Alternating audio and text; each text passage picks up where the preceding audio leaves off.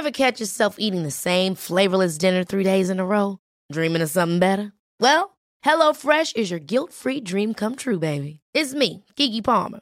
Let's wake up those taste buds with hot, juicy pecan-crusted chicken or garlic butter shrimp scampi.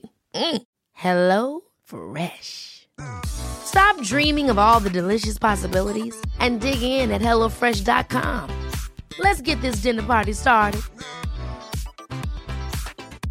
Hey, it's Ryan Reynolds, and I'm here with Keith, co-star of my upcoming film, If, only in theaters May 17th. Do you want to tell people the big news?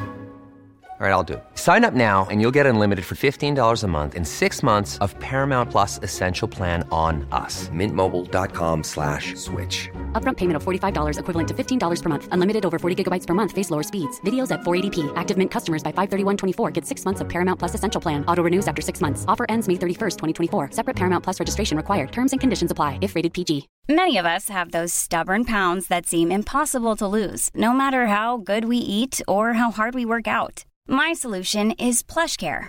PlushCare is a leading telehealth provider with doctors who are there for you day and night to partner with you in your weight loss journey. They can prescribe FDA-approved weight loss medications like Wegovy and Zepbound for those who qualify. Plus, they accept most insurance plans. To get started, visit plushcare.com/weightloss. That's plushcare.com/weightloss.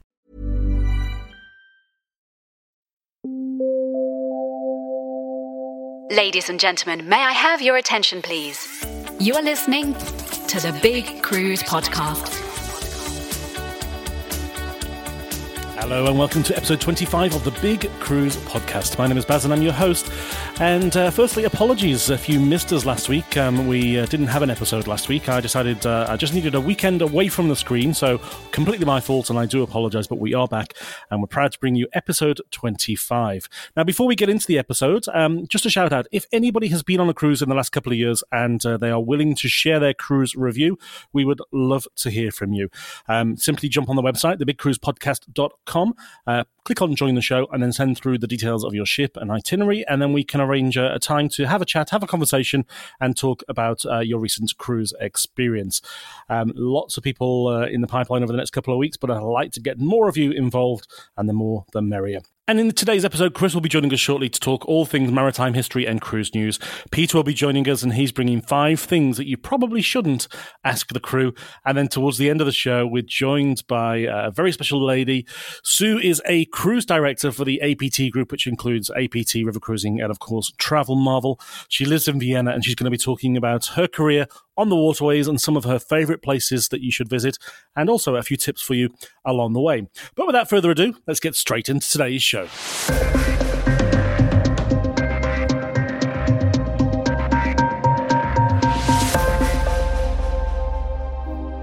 And it's time to welcome our good friend to the show for all things maritime history and cruise news, Chris Frame. Welcome back. Thanks so much, Barry. Great to be back. Yeah, we had a little rest for a week, but we're back and full of beans and ready to talk about how accommodation has changed over the years, first of all. Yeah, so that's a really interesting topic because I think so many people have kind of a romantic idea in their head as to what life must have been like sailing on the grand old ocean liners of days gone by. But, you know, even on, say, a ship like Titanic, which was very well known at the time for being very luxurious, with a very luxurious first class, and her sister ship Olympic was of similar quality.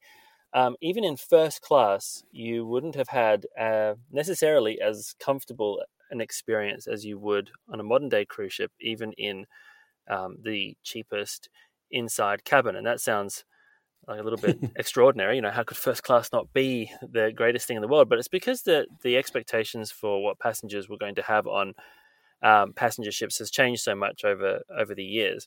So if we're to look at those early liners, say ships from the sort of first couple of decades of the 20th century, so thinking Titanic, Olympic, Lusitania, Mauretania, that sort of thing, even in first class, you didn't have in most cabins, in fact, private bathroom facilities, for example. So there wasn't en suites. There would have been a wash basin, so you could wash your hands and splash some water on your face to keep yourself, refreshed and that sort of thing. But if you needed to use a toilet, if you wanted to have a bath or a shower, the majority of cabins, there were some exceptions, but the majority of cabins, they didn't have those facilities in the room. So from a toilet perspective, there was ladies and gents bathrooms, and you would go down and use those in common areas. But in terms of having a bath or a shower, you would actually make a reservation with the bath steward, who used to look after bath rooms. So they were special rooms that were basically there as common use bathrooms. But you would have your appointment, and at the time when it was your turn to use the bathroom, you'd get a knock on the door, and the steward would escort you down to the bathroom, and then the bath had been run for you. You'd have an allocated time that you could use in the bathroom, and then the room would be cleaned for the next passenger to use. And that was just the way it was done back in those early days. Now, the very, very luxurious cabins, the suites or the most highly rated cabins on board, they would have private ensuite, but that was very, very rare. The other thing to think about is the creature comforts, the experience that you would have in your room and also throughout the ship. So in first class, for example, whilst it was more spacious than second and third, there wouldn't have been the same sort of level of climate control that we have now. For example, there wasn't air conditioning on these ships. They were sailing on the North Atlantic, the ones I'm talking about, but the ones that came to Australia, for example, they were going through the tropics, so you didn't have the opportunity to put the air conditioner on.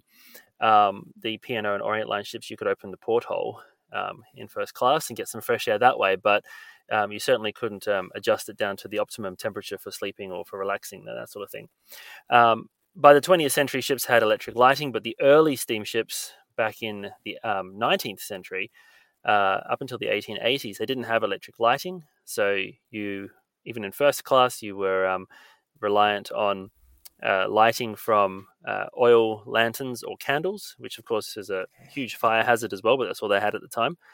And the connectivity as well today on modern cruise ships, if you need anything, if you want to speak to the purser, if you want to make a reservation, you just pick up the telephone and call. But in the early days, you had to walk everywhere or speak to your cabin steward. And in fact, it was a great buzz when shipping lines started to utilize electricity on their ships in the 19th century. And you could have an electric bell to call your steward or stewardess to come to your room.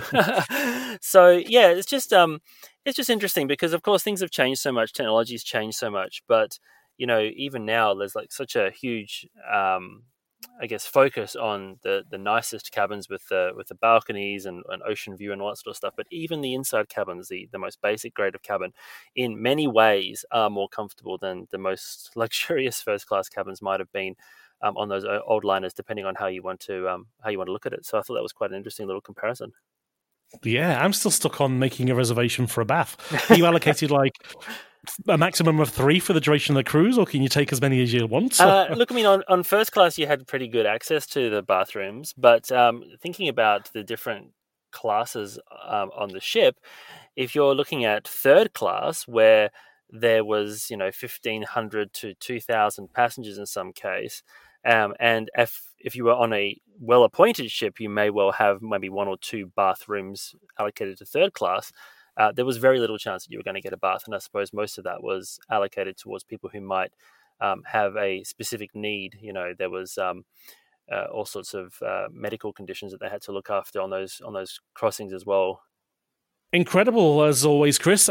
Now, before we jump straight into the immediate cruise news, on last episode, you had your crystal ball out. You had spotted on Ship Tracker that a particular ship was heading to Turkey that wasn't supposed to be there, really. Mm-hmm. Were your predictions right? Sadly, they were, yes. Imagination, a Carnival Cruise Line ship, she's one of the fantasy class, 70,000-ton ships that were designed in the 80s but built through to the 1990s. Imagination has, in fact, just been beached in Turkey, so she's joining her sister ships, Inspiration and Fantasy, who are also already there being broken up. And Fascination is another fantasy class ship, and she has been sold. Again, it's not 100% clear where she's been sold, but there's a lot of chatter that she's going to end up in the same place as as we've seen with her fleet mates. Now, the interesting thing about Fascination is that she's actually had the refit that included the addition of balcony cabins. And so she would be the first of the ones that has been upgraded to have been sold. So, look, I mean, fingers crossed, maybe she might end up somewhere else. But, if you look at past movements on the fantasy class, it may well suggest that she's also going to join her sisters in a few weeks' time. We'll check back in a couple of weeks and see if your prediction's right with that one as well. Now, keeping with the theme of cruise pauses and extensions and things, the Royal Caribbean and Celebrity also had an announcement this week. Yes, that's right. So it's actually an announcement that's specific to Australian and New Zealand sailings, and that's both Royal Caribbean and its sister brand Celebrity will be suspending their sailings further, this time through to the end of the year, 31st of December 2020. So we won't be seeing any RCI or Celebrity cruises in our local waters for the rest of this year. That's right. We've still yet to hear about Azamara at this stage, but I did also read in the trade press this morning that there is still a chance that the ships might be back in January. They are currently speaking to government, and they've really got about another 5 weeks to get the approval, and if it doesn't come in the next 5 weeks, they won't have enough time to bring the ships out of the layup and to recrew and reprovision. So there's a ticking clock to try and get at least part of a summer season for the east coast of Australia as well, which kind of leans into the fact that Carnival Australia has also extended its pause. Yeah, but this one actually was a bit surprising, in fact, because it's a bit longer than what some of the other cruise lines have been doing with their pauses. So Splendor its December and January voyages have been cancelled. So that was the larger of the two Carnival ships that's been visiting Australian waters up until the cruise pause.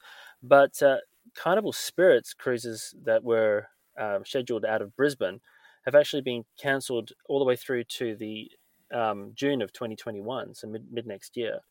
So that's quite a lot further than January. But as you say, Barry, maybe if those stories that you were reading were correct, perhaps they might introduce new itineraries if those markets are able to open up again. But at the moment, it doesn't look like there'll be Carnival sailings until well into 2021. Yeah, Carnival Spirit's supposed to go into dry dock at some point in the earlier part of next year. So maybe that dry dock has been delayed a little bit, and they're just thinking, well, we'll reintroduce her when dry dock is actually completed. Well, that's a nice way to relaunch her, I suppose, once she's been given her dry dock. Yeah. And staying with the Carnival Corporation, P&O UK, they've also extended their pause. Yeah, this one isn't really much of a surprise because P&O UK operates out of Carnival UK, which also operates Cunard, and so Cunard's pause was announced a little while ago through to the beginning of next year, and so the same things happen now with P&O UK.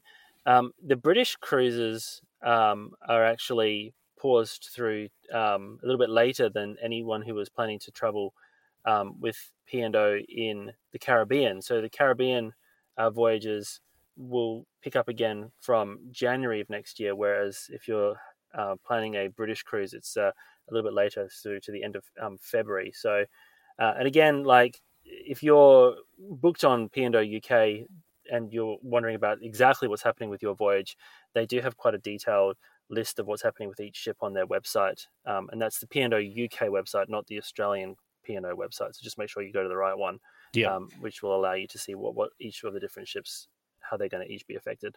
Yeah, no, good advice. Now, a little closer to home, in more positive news, Coral Expeditions are going to restart only next month. Yeah, that's great news for small ship cruising. So Coral Expeditions Coral Discoverer, which is a 2005 built 1,800-ton ship, so quite a small ship. 4 decks, about 72 passengers. But she'll be doing a series of 7-night sailings from Cairns, with the first of those planned to kick off on the 14th of October. So that'll be a really nice opportunity. And again, small ship cruising, we've seen a number of different small ship operators restarting. So it should be a good way to get the market going again in Queensland. Yeah. Now, staying with the small ship theme as well, Pennant, they've got 2 announcements this week. The first one, they've actually been ranked the most environmentally friendly cruise operator. Yes, by an organisation called NABU, or Nature and Biodiversity Conservation Union. which is, I believe, based in Germany. And they rank the ships on 8 indicators, and Ponant has actually managed to achieve 7 of the 8 indicators, which makes it noticeably the highest performer out of the list that you can see there. But other cruise lines that are performing well, according to this particular ranking, includes AIDA, MSC, and Hapag-Lloyd. So some European brands there that are doing better than most of the other cruise brands in terms of their environmental footprint. Yeah, and Peninsula Boreal managed to make its way up into the 85th degree north. It did. So it's sailing on a fact-finding mission, as Ponant as putting it. Basically, they're recording the thickness and the coverage of the ice because, I suppose this is good news off the back of bad news because, with the ice caps melting in the northern hemisphere, it does present environmental challenges, but it also opens up some pretty interesting voyages for the future. And I believe that their newest ship, which is an environmentally friendly LNG powered ship, the Commandant Charcot, I think its name is. They're going to be doing voyages into the northern regions as well in the future. So I think this is just a bit of a look at what's to come, but also to get some sort of first-hand data on how the ice is moving and performing up in the very northern part of the northern hemisphere. And keeping in the Northern Hemisphere, Fred Olsen Cruise Lines, they've obviously just taken on their 2 new ships. Those ships have now officially joined the fleet, and they've announced the itineraries for Borealis, which is now on sale. Yeah, so just a quick backstory there. Borealis and Bolette were purchased by Fred Olsen. They were the former Amsterdam and Rotterdam from Holland America Line, so large and very highly reputable ships. Compared particularly to the existing, in terms of size, to the existing Fred Olsen fleet. They've actually now announced that they are withdrawing their older ships, Boudica and Black Watch. So we missed it last week because we didn't have the podcast, but Bolette, her voyages went on sale last week. She is actually doing some voyages from Dover, which is taking on pretty much what Boudica's itinerary was, but they've added in some extra voyages as well, and they're also going to be calling in Portuguese ports for a period of time. Borealis, she'll be actually sailing from Liverpool, which would be quite exciting. Liverpool's a historic shipping port, so it'd be quite something if you get an opportunity to do that. And she's got voyages to the Mediterranean, to Norway, to Iceland, and basically is going to establish Fred Olsen in that Liverpool market as a home port for her. And then the other 2 ships, Braemar and Balmoral, they'll continue with their planned itineraries once the cruise pause ends in 2021. Great wrap up there, Chris. And before we let you go, you've generally put a video out over the weekend, but I think you've already got this one out. So tell us what your video is about this week. This week, it's a look at again where the cruise ships are now, but also taking into account which ones are going into longer term storage, where they've moved all of the ships in sort of our region, because some time ago there was an enormous cluster of ships in Manila, but that's no longer the case. There are many ships now in off the coast of Malaysia and near Singapore, and also which ones are starting to reposition to prepare for the redeployment in later this year or 2021. So quite a few ships have moved from their long-term storage locations to other areas where they'll be able to pick up itineraries next year. Incredible. I will be sure to put the link in the show notes. As always, Chris, it is always a pleasure to have you on the show. We look forward to chatting you with again next week. Thanks so much, Barry. Speak soon. This podcast is not possible without the help of our good friends at cruisefinder.com.au. They have more than 30,000 different cruises live on their website, many with live availability and pricing, but most importantly, each and every call, chat and email is answered here in Australia by Australian Clear accredited cruise specialists. So when you're looking for your next cruise, please consider the team at cruisefinder.com.au.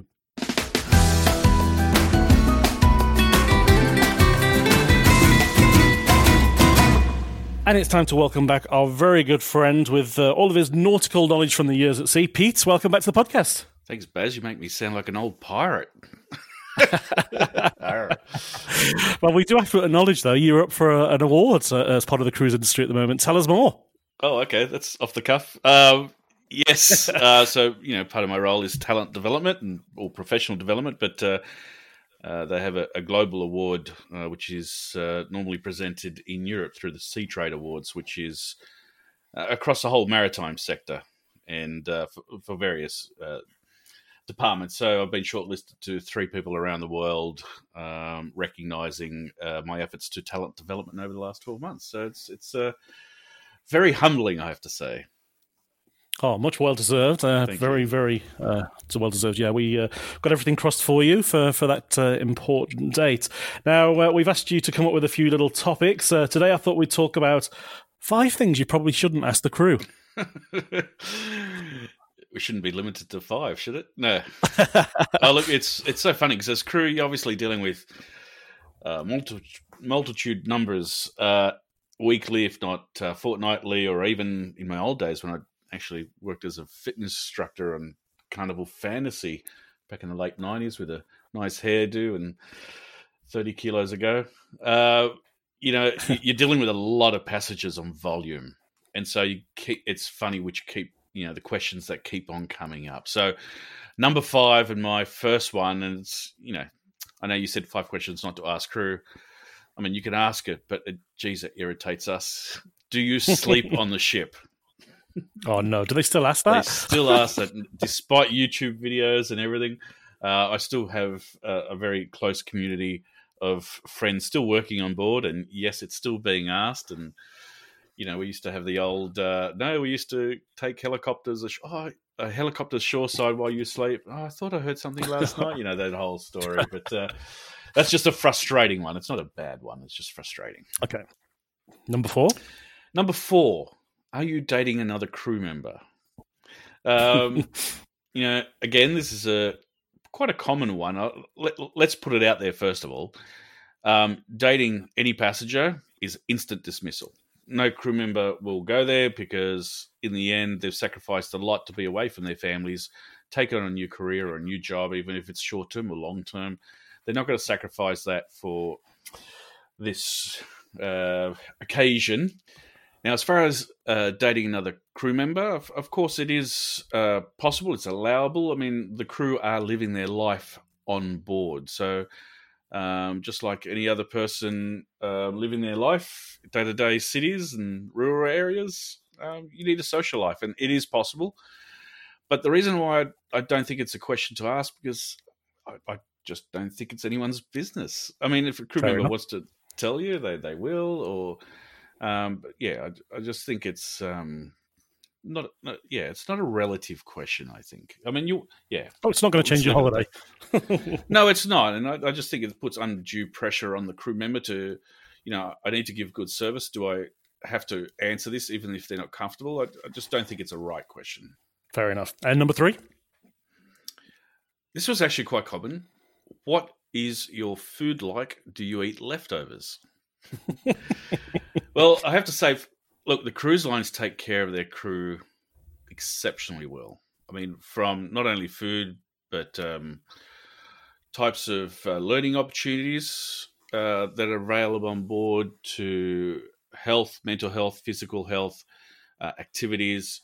They know that a happy crew is going to stay longer, so they're going to know not only their product better and the repeating clients better. They're just happy people, so they really take care of them. So what's the food like? Well, the crew have their own chefs, both officers and general crew. Generally, there's 1 or 2 different messes, and the food is really good, to be honest. As far as leftovers go, well, no, we're not animals, but sometimes a chef in a particular restaurant may come up with a certain dessert or something special for the occasion. And yes, there are extras. Sometimes they're placed, in the middle of the night after the whole, the night's finished as far as the passengers go, because we have night shift crew. We have people who are working through the night. We have the casino guys, those guys that are late up at night. And so, yes, they get their chef inspired cuisine, but they may have some extras that were available to guests earlier, but definitely not a leftover scenario, if you know what I mean. Of course. And number 2? What's your pay like? Again, I think, it actually comes up quite a lot because it is one of those misconceptions about the industry itself, that the crew are underpaid and so forth. Look, the crew choose to work there. If it's something, if the pay is not conducive to their needs, they won't work. It's simple as that. They're not forced to have to stay there. So it's a choice for crew, and it's relative. I mean, I'm just going to use the Filipinos as an example because they are probably, from a percentage-wise, the most embedded in the workforce. They are the most nicest and friendliest people that give the greatest service. Their ethics around service and acumen is unbelievable. Maritime's in their blood, but they choose to work there because the pay is actually provides for their whole family back at home. So they're missing their family. They work on cruises because here's an opportunity for them. So the pay question, I think, not only is it probably not, correct, it's relative as well. I mean, it's we all use it the way we use it. So, I just don't think it's an appropriate question to ask the crew. Yeah, well, you wouldn't ask your bank teller how much they were getting paid by the hour, would you? So no, I don't ask you how you get your 1.3 million for your one day. And number 1. This is very common, and it's true. Can I visit the crew ... And it changes. Can I visit the crew areas? Can I visit the crew accommodation or your room? Can I visit the crew bar? Because everyone knows that the crew like to unwind in their own bar. They have a bar downstairs, but below deck, because they need to unwind. Like I said, they live on board. But no, they will not let you in. First of all, you would stand out like a sore thumb because everyone knows everyone below decks, because we're a family in the end. We're living together and moving together, and it's just not on. It's just even a selfish person who would entertain the idea. There's other crew members that would be uncomfortable with people. It's just a no. Can I visit the crew areas? Do not ask. Fair enough. 5 good things that I don't think I would ever ask myself, but hopefully our listeners will never ever do the same. Unfortunately, it's out there, but yeah. Always a pleasure, Pete. Always great to have you on the podcast. We look forward to you coming back next week with 5 other topics. Thanks, mate.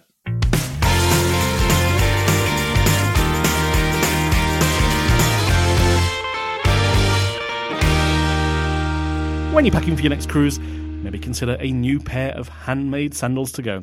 Evoca's are handmade in Spain and sold with love here in Australia by sandalsandsunsets.com.au. You'll find all the details in the show notes below. And next up on the Big Cruise podcast, we've got a lady that is often referred to by many as the Queen of the Danube.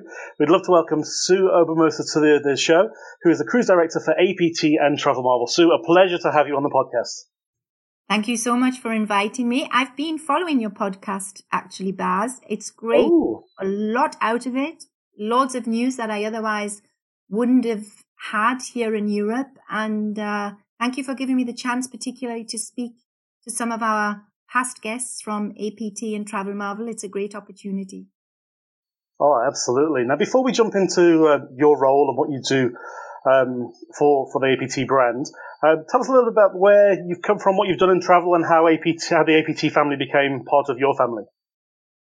Well, actually, I'm from the UK, from Newcastle. I have lost my Geordie accent somewhat. No, you haven't. Yeah, I've lived here in Austria now for the last 30 years. So I came basically straight out of college and went straight into tourism. And I've been traveling around Europe and the world since and remained in tourism. I actually moved into the office for a few years when my daughter was born. So that was mainly project management. I miss guests, the hand-on, the talking to the guests very much. So once my daughter went to university, the opportunity came up to work for APT on their cruises. and Travel Marvel, and I jumped at the chance. That was 13 years ago, and I've never looked back since. It's a great job and a great company. Oh, brilliant.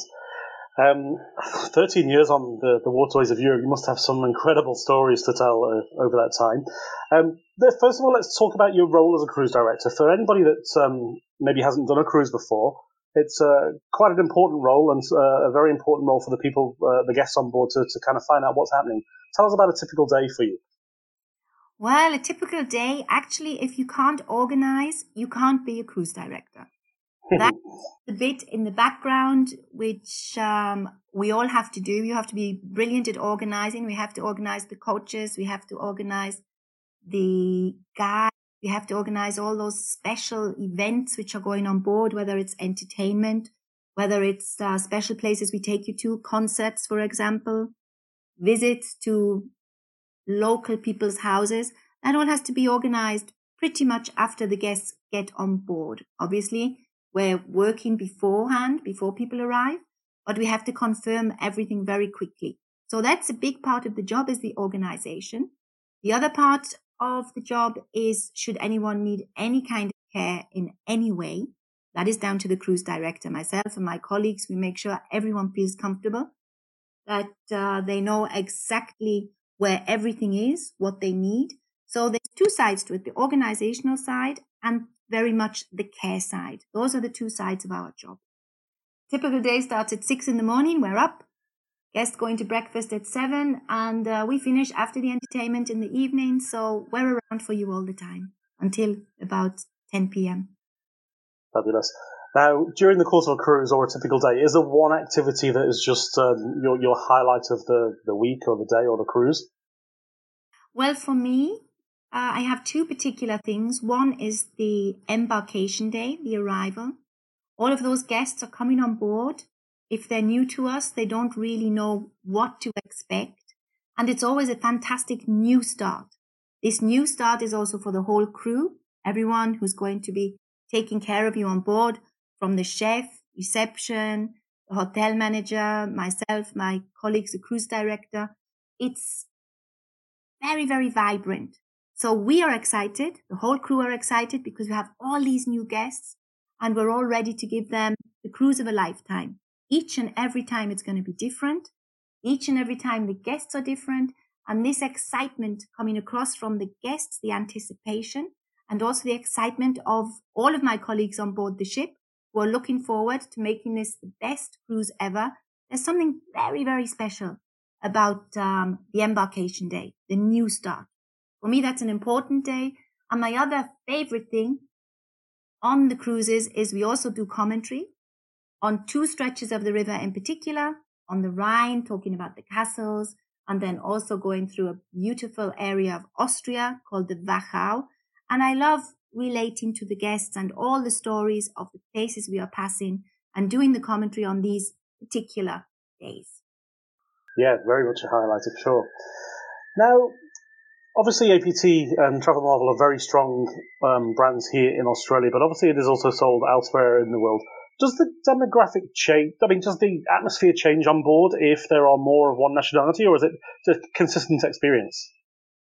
Well, to be honest, our guests mainly come from Australia and New Zealand.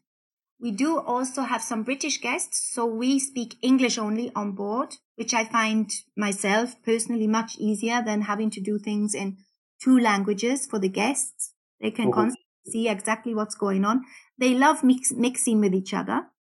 I would say our demographics have changed a little bit. What's changed a little bit in the past is that we're getting more and more different age groups, actually, Baz. That's really coming, which is something which has changed how we organize things, what we offer, what we do for the guests. That's definitely changed in the last few years.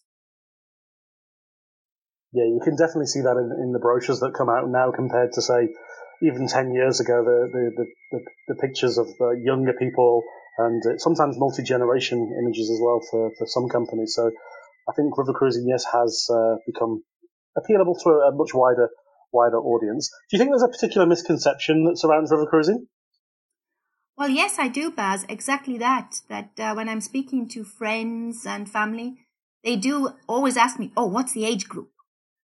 So just as an example, I did a cruise myself with my family, and I invited the whole family along. So that's from my mum and dad, who are actually 80, just turned 80 this year, and my brother, my sister, so they are in their 50s, mid-50s. They brought along also their kids. So my youngest nephew is 19, and we had a fantastic time. We had a ball. I was on holiday myself. I wasn't working. And the whole family will tell you that's the best family holiday they've had. So from the 19-year-old up to the 80-year-old, we had a great time.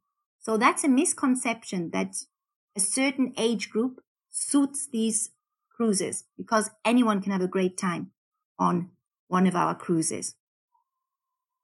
Couldn't agree more. And I think multi-generation is going to become more and more of a big thing, particularly since we've all been in lockdown to some degree and different degrees.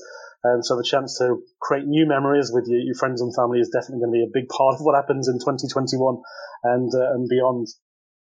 Now, you live in a beautiful part of the world. You live in Vienna, as you mentioned. So I'm guessing that the Danube would have to be your favorite river.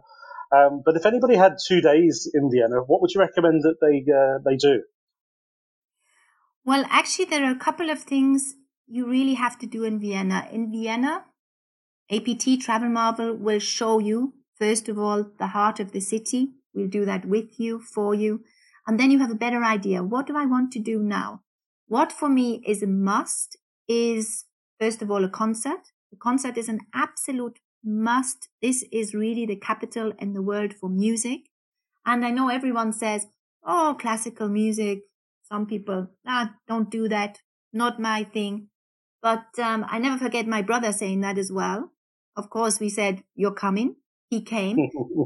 Standing up, clapping his hands, going crazy, because he absolutely adored that light classical music. Strauss, for example, who was born here in Austria. Music which you will have heard all the time. You just didn't really put it down as real classical music. So a concert is an absolute must. Also, one of my favorite places is Schönbrunn. Schönbrunn Palace. Can do a tour there. Also, the gardens are magnificent. Anyone who likes gardens, then a good walk around Schönbrunn Gardens, or even you can take a little train around Schönbrunn Gardens.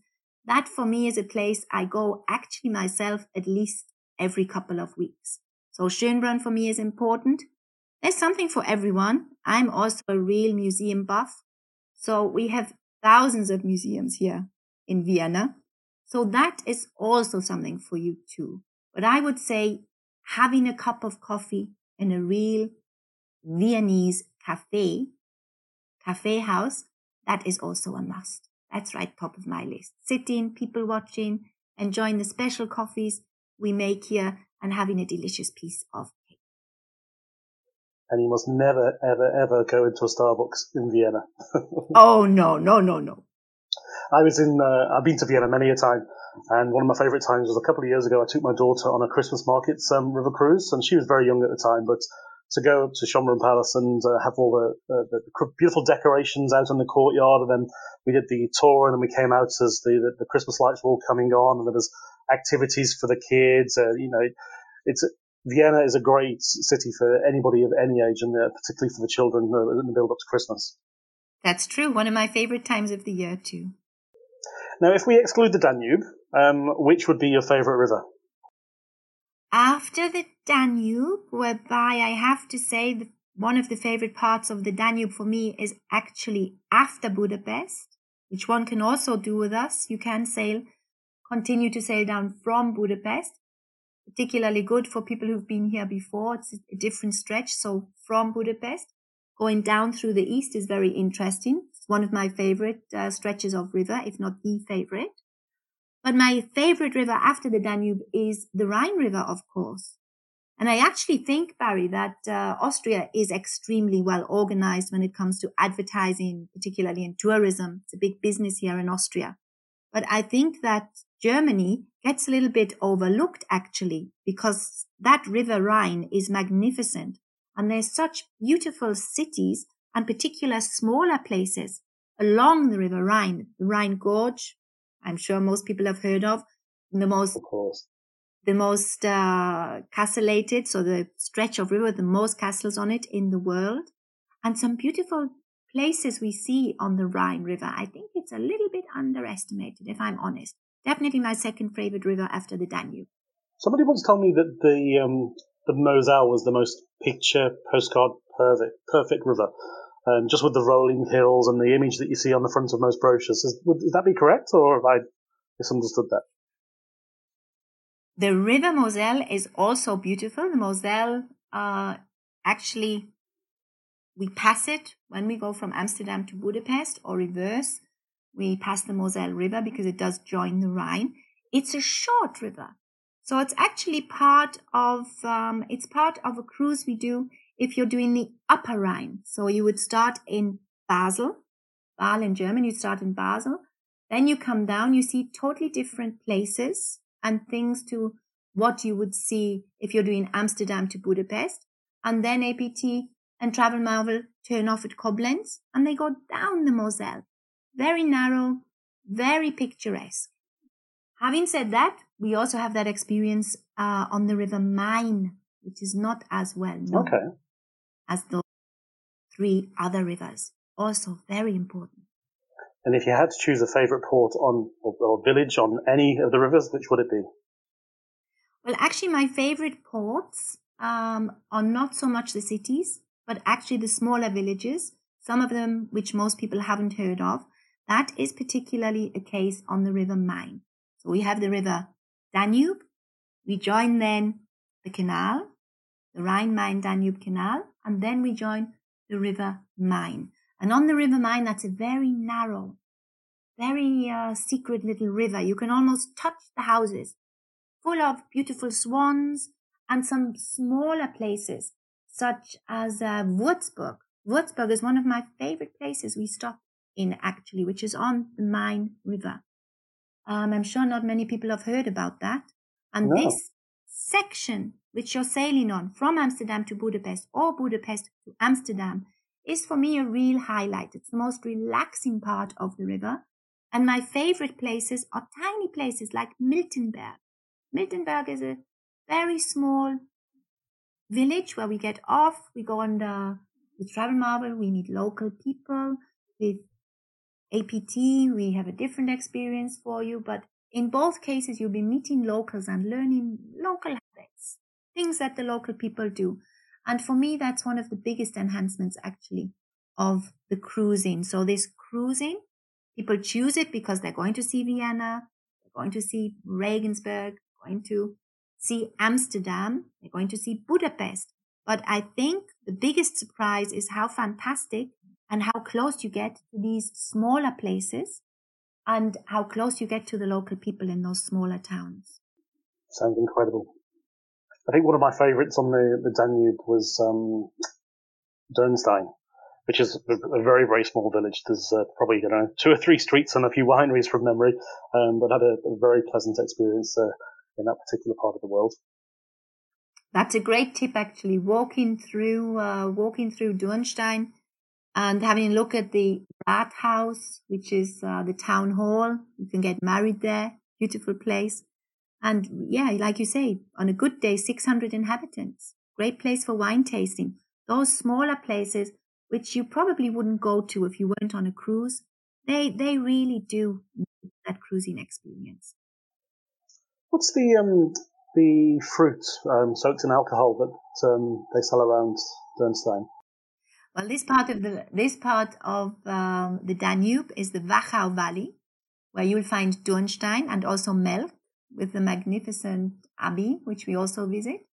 And the whole stretch between Melk and Dürnstein is, for me, the prettiest stretch on the Danube. We cruise directors do a little chat about it, and we'll also be telling you about those fantastic small apricots. They're called Marie. So they're baby apricots, and they do soak them in fantastic liquor, in schnapps. And my tip is also, if you are in Melk or Dürnstein, then you definitely have to buy the apricot. You can buy it in a schnapps, which of course is tough stuff, or you can actually buy a liqueur. And that's always my favorite tip when I'm there. I tell everyone, go and buy the liqueur. You don't know what to do for a dessert? Buy a little bottle of the liqueur, pour it over vanilla ice cream, and Bob's your uncle, you've got the best dessert in the world. Oh, good tip. I like that one. I'll be putting that in the show notes for the podcast. Now, I think here in Australia we think of a river cruise as mostly a summer, maybe a spring activity, but of course you can cruise on the waterways pretty much year round. Have you got a favourite season, and if so, why? Well, I have to say every season is very special. So from the beginning when I go out there in the spring, I'm a real flower and tree nerd. Actually, I have to say, Baz, I adore wildlife, but even more so flowers and trees and nature. So the spring, everything's waking up. It's a fantastic time. It's quite cool. Summer, you come and it's going to be a lot warmer. Summer, of course, we're going through the change of the scenery. The autumn is, for me, in particular, my favorite time. It's my personal favorite time. At the moment, it's magnificent out there. The changing colors, of course, also the vineyards are all going from green to orange, yellow, bright red. Amazing time of the year. But of course, if I lived in Australia, I'm sure I would be wanting to pop across here and go to the Christmas markets. I'm used to snow. I lived in a ski resort for many years. But if I lived in Australia, I know I would be desperate to get across there and build a little snowman. And the Christmas market is something extremely special. So as I say, everything has something special about the season. Now, do you have a special place on the ship? Where's your favourite place on board the riverboats? Well, my favourite place is by far the sun deck. And I can go up there 5 o'clock in the morning and see something totally different to the time before, to the time before that. That's my favorite place. I adore the sun deck any time of the day or night. Also, I have to say, my own daughter, when she came on board, you could hardly get her out of the cabin. She adored to be on her own with a big panorama window in her cabin, just watching the world go by. So everyone has their favorite place. For me, it is certainly watching the scenery go by up on the sun deck. The only trouble is if you lock yourself in your cabin, you miss the castle on the opposite side of the river. You can only see one side from your cabin, that's true. Now, Travel Marvel had some exciting news earlier this year. They're launching some new ships into the fleet. That must be very exciting as a cruise director to get some new hardware. Tell us a little bit more about these new ships that are coming on board. Well, we are extremely excited, of course, about the 3 ships which they will be coming out at the same time next year for our Travel Marvel side, and that's going to be the Polaris, the Vega, and the Capella. So they are the brightest northern stars, and these 3 ships really are exactly that. They are our stars in our fleet. We've been working all the time in Australia and listening to the guests. We listen to the guests constantly. What would you like more? What do you need? What are you looking for? And there's some fantastic things on these new ships. For me, there's a rooftop garden. You see, they're listening to me too. There's a rooftop garden. We also have a very new concept. We have a bar at the aft of the ship. It's called Maggiari's Bar. That is named after the family who own the company, particularly after the owner, Jeff Maggiari. So we've got his bar in the rear, and that means you can chill out in the bar. You don't need to be with the majority of the guests who prefer the lounge. You can have a nice time there. You can also, this for me is something totally fantastic. Can you believe it? So long as you have an owner's suite or what most of them are, French balcony stateroom, the window of your stateroom actually slides down completely into the floor. So you can go straight out through the window. The window disappears into the floor. That is something really new, something really exciting. Floor to ceiling window that slides down to an all-weather French balcony. So you can actually sit in the open air, fresh air coming through your cabin. I think that's more and more important for people at the moment, that they have that fresh air going through their cabins and the view without even a window in front of you. that's going to be a fantastic thing. Very excited about that. I like it. I like it a lot. Now, you spend a lot of time on the water. I'm just curious if you could go on holiday tomorrow, would you consider a cruise? And if so, where would you like to go to? Well, yes, of course. As I said, I even invited the whole family to do a cruise with me. The company thought I was a bit crazy, as I do spend most of the time on there, but I thoroughly enjoyed it myself. I will definitely be doing more cruises. One of my favorites is actually not on the river. We also do small ships which sail on the ocean. We also have some yachts, and one of my favorite destinations by far, which I'll definitely be doing the next time I go on holiday, will be Croatia. And we have small luxury motor yachts going around Croatia. For me, for a very, very special holiday, it will be a special birthday for me, or let's say if you have a special wedding anniversary, then being on one of those yachts going from island to island, so never very far away from the shore. For me, that is a very special introduction, which we have with APT and Travel Marvel Croatia, going around those islands. Absolutely fantastic. That's where I'll be going next. Which it's a beautiful part of the world, I have to say. I was lucky enough to sail on board the Queen Eleganza, which is one of the two vessels that I think APT has in Croatia, and it is a very special place. Each island's got something different to offer. Some are inspired by the Venetians, some are inspired by the Ottomans. There's just so much history to take in when you're in that particular part of the world. Now, we've got a little fast fire round, so just going to ask you a series of questions and just answer with whatever pops into your head. If you could be anything, would you rather be a captain or a cruise director? Definitely a cruise director. There is no way I could do those night shifts. There's no way I could sail that ship into those narrow locks. I'm always in awe of our captains. They stay with us. They have their own ship. We have the best. I have to say, for us, our ships are worth a lot of money. Our clients are worth the most to us and their safety. And the captain, he does a brilliant job. I want to be the cruise director. I leave that to you. Now, you have to answer this next one honestly. Does anybody really use the gym or the fitness room? Well, actually, Baz, I would say 10 years ago, nearly never. We even talked about, should we really even have one? Since 5 years, loads of people are using the gym more and more and more. They really are. And even on top of that, we have entertainers on board who stay on board with us. Those entertainers will also do some stretching with you in the morning, light exercises if you'd like to join them. We've also introduced more and more bike rides along the side of the river. So I would say fitness is becoming much more evident on our ships, which is something I'm very happy about. Yep, people use the gym, use the bikes, and also are up there at those fitness classes with our entertainers. That kind of leads into my next question, actually. I was going to ask, would you choose to do a walking tour or a cycle tour? Well, I personally would do the cycle tour. You do have to remember that when one stretch, which is from Melk to Dürnstein, the cycle tour is 32 kilometers. So I always say there are two reasons not to go on the bike tour. One is because your husband says you're definitely not fit enough to do it. I always say that. And they say, yes, I am. I'm going to do it. The second reason is you really have to have been on a bike in the last year. So if you're coming out and you say, no, I really want to do some biking, the trails are fantastic. The bicycle trails here, the tracks are fantastic.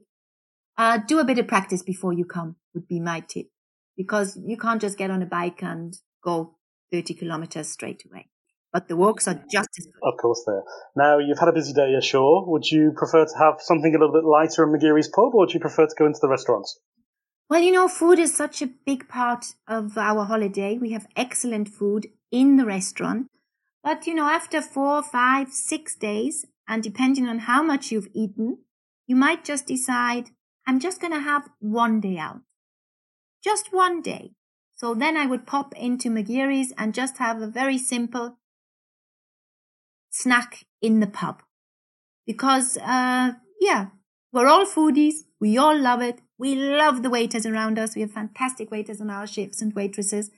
And I think from 15 days on our cruises, I would probably pop into McGeary's once or twice, if I'm honest. and have a quiet evening with a small pub snack there. Sounds good to me. Now, I put this next one in because I honestly could not choose between the two. Bratislava or Dürnstein? For me, if I had to choose one or the other, it would definitely be Dürnstein. Because you're seeing quite a few cities, and Dürnstein shows you a totally other side of Austria. So you see the big city of Vienna, and all of a sudden you see the tiny local lifestyle in Dürnstein. Having said that, remember we have lots of guests who come more than once. They can choose the next time to go to Bratislava, or choose the first time to go to Bratislava and the next time. I'm a big fan of Bratislava, actually. It's only 1 hour away from Vienna, and I go there about once a month. Now, Budapest, most people don't realise it's actually two towns or two cities on either side of the river. Do you have a favourite? And if so, would it be Buda or Pest? Well, I love the flat side. It's quite easy to distinguish between the two. The very flat side is Pest. I love Pest to do my shopping. And because they have the most magnificent, really magnificent market there, market hall. This market hall is something you don't see anymore in the whole of Europe. Ground floor as you walk in, beautiful architecture as you walk into it, brick building from over 100 years ago. And when you walk in, you see all the fruit, the vegetables, the locals doing their shopping. That is where they do their shopping. Upstairs on the first floor, you'll get all the local lace, local leathers. So I love the Pest side for the shopping and the market. Having said that, the prettier side and the more historical side for me is the Buda side. The Buda side is the hilly side.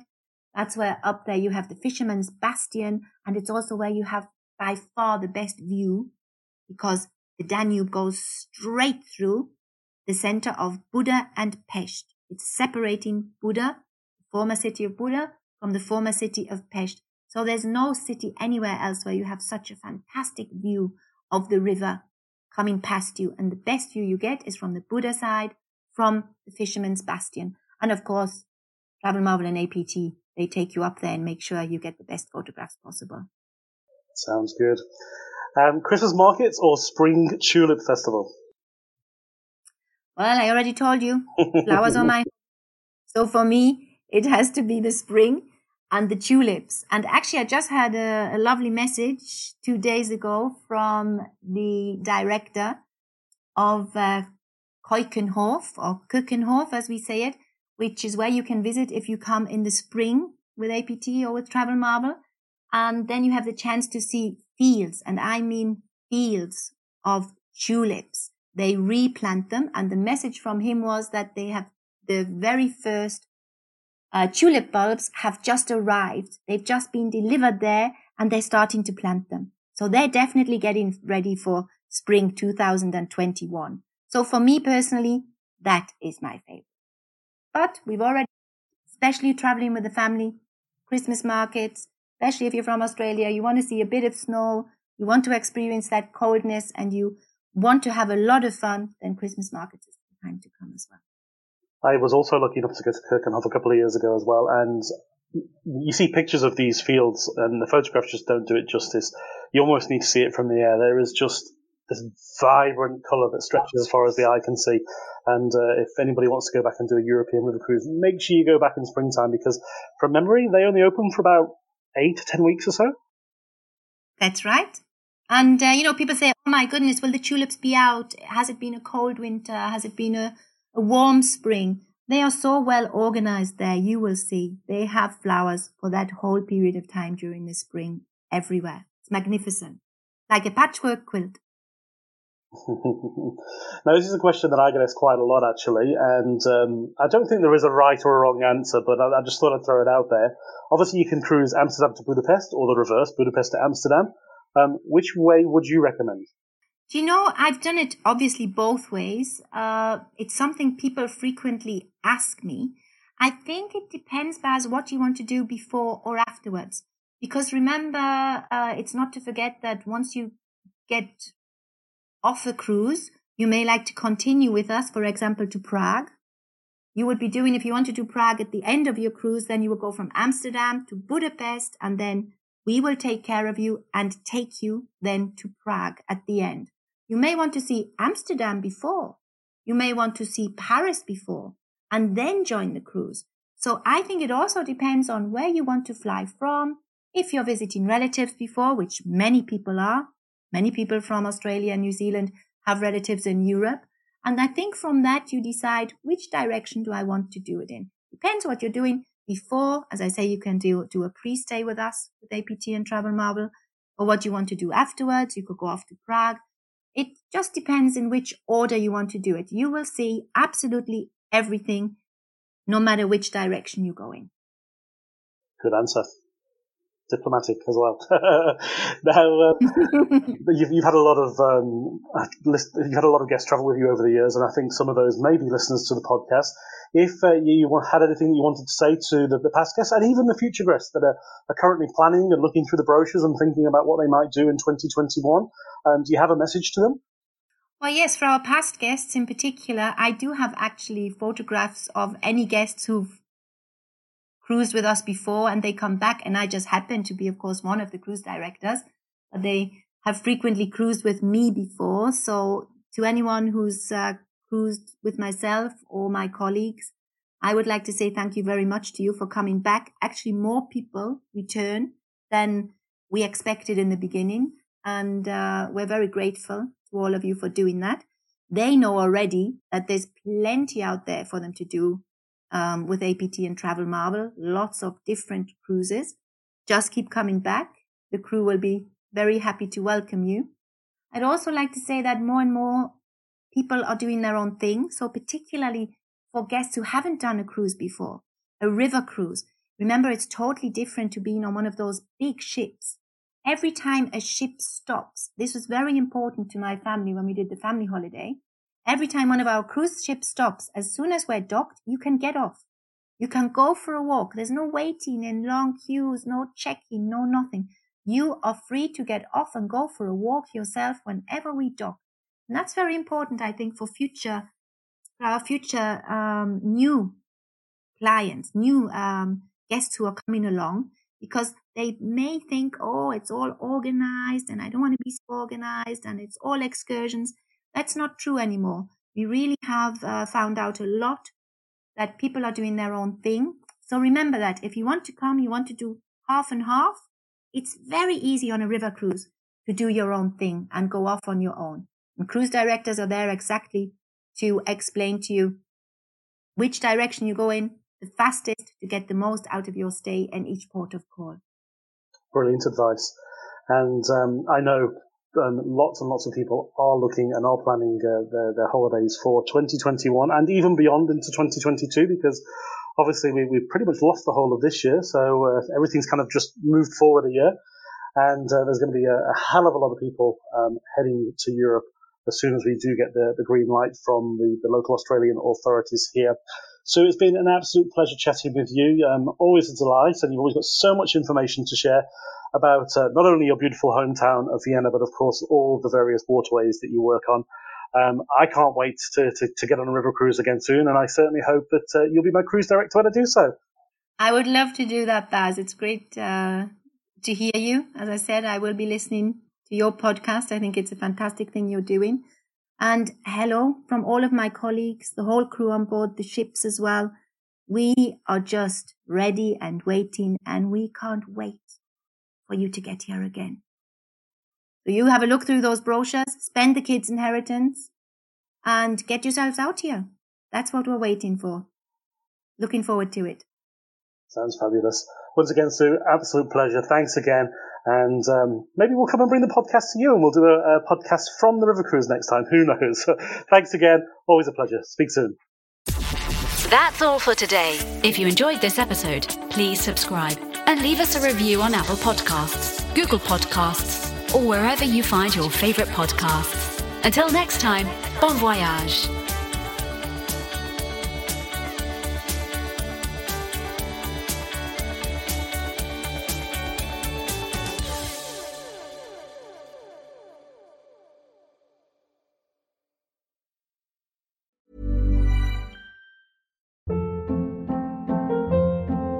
Hold up. What was that? Boring. No flavor. That was as bad as those leftovers you ate all week. Keke Palmer here, and it's time to say hello to something fresh and guilt-free. Hello Fresh. Jazz up dinner with pecan-crusted chicken or garlic butter shrimp scampi. Now that's music to my mouth. Hello Fresh. Let's get this dinner party started. Discover all the delicious possibilities at hellofresh.com.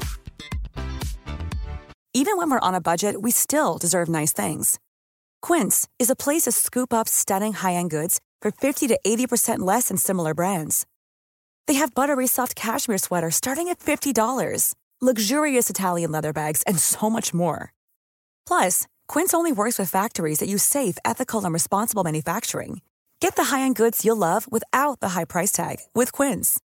Go to quince.com/style for free shipping and 365-day returns. When you make decisions for your company, you look for the no-brainers. If you have a lot of mailing to do, Stamps.com is the ultimate no-brainer. Use the Stamps.com mobile app to mail everything you need to keep your business running with up to 89% off USPS and UPS. Make the same no-brainer decision as over 1 million other businesses with Stamps.com. Use code PROGRAM for a special offer. That's Stamps.com, code PROGRAM.